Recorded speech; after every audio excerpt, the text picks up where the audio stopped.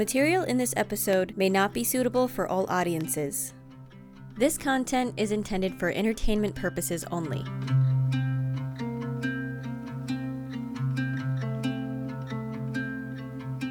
I'm not sure whose house this is, but I like it. It's very cozy. Oh, look, a letter. Today I'm in... Oh, Mary's house. Thank you, Mary. Sounds like I may not be the only visitor here today.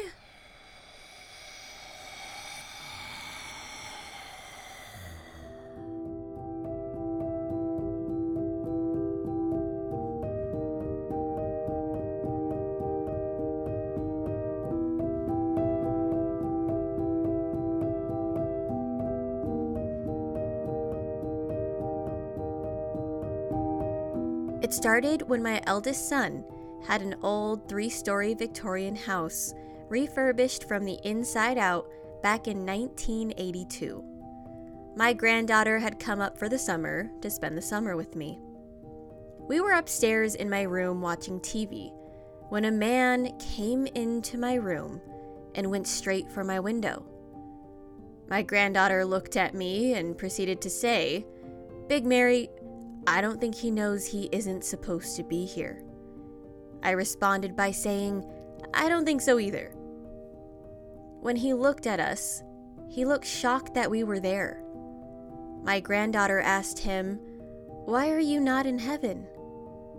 He shook his head no, looking at her confused about the question she had asked. I explained to him that he was no longer part of the living, and asked him if he wanted to move on to the afterlife. He said, "This is my home, and I don't want to leave. I even finally got someone to come in and help fix it up." I looked at my grandbaby, and she asked him if it would help if he took a little more time to rethink the whole situation. He said, "No need, because I'm still very much alive." Fast forward to 1993. He realized that everything around him kept changing, and asked me how long did we realize he wasn't alive. I told him pretty much immediately. He was completely and utterly shocked. I told him if he wasn't ready to move on, that I was willing to share the home, as long as he is willing to be peaceful. He said,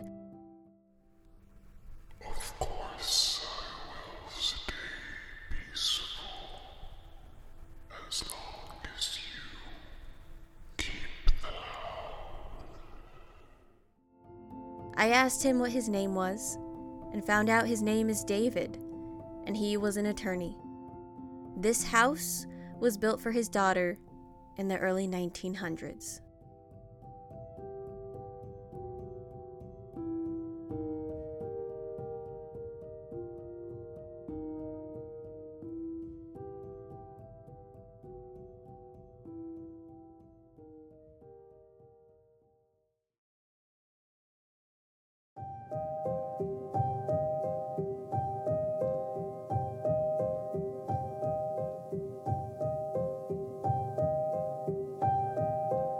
I spoke with a family member of Mary's, who explained that David likely will not move on due to heartbreak. The family went through public records and found that David's daughter passed of scarlet fever in 1902. David later passed in 1906. But it seems that David is fairly content sharing a home with gracious Mary. According to those who have interacted with David's spirit, he is quite the comedian. Even in the afterlife, it's possible to hold strong to humor.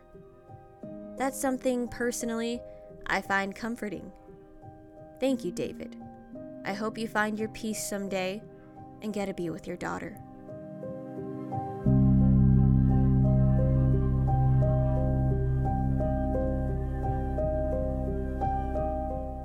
to anyone out there who has their own true story of the unexplained, go on over to talesfromthewindweaver.com and submit your story. There, you can choose to tell the tale yourself or have a narrator read it for you. Until next time, thank you for listening to Tales from the Windweaver.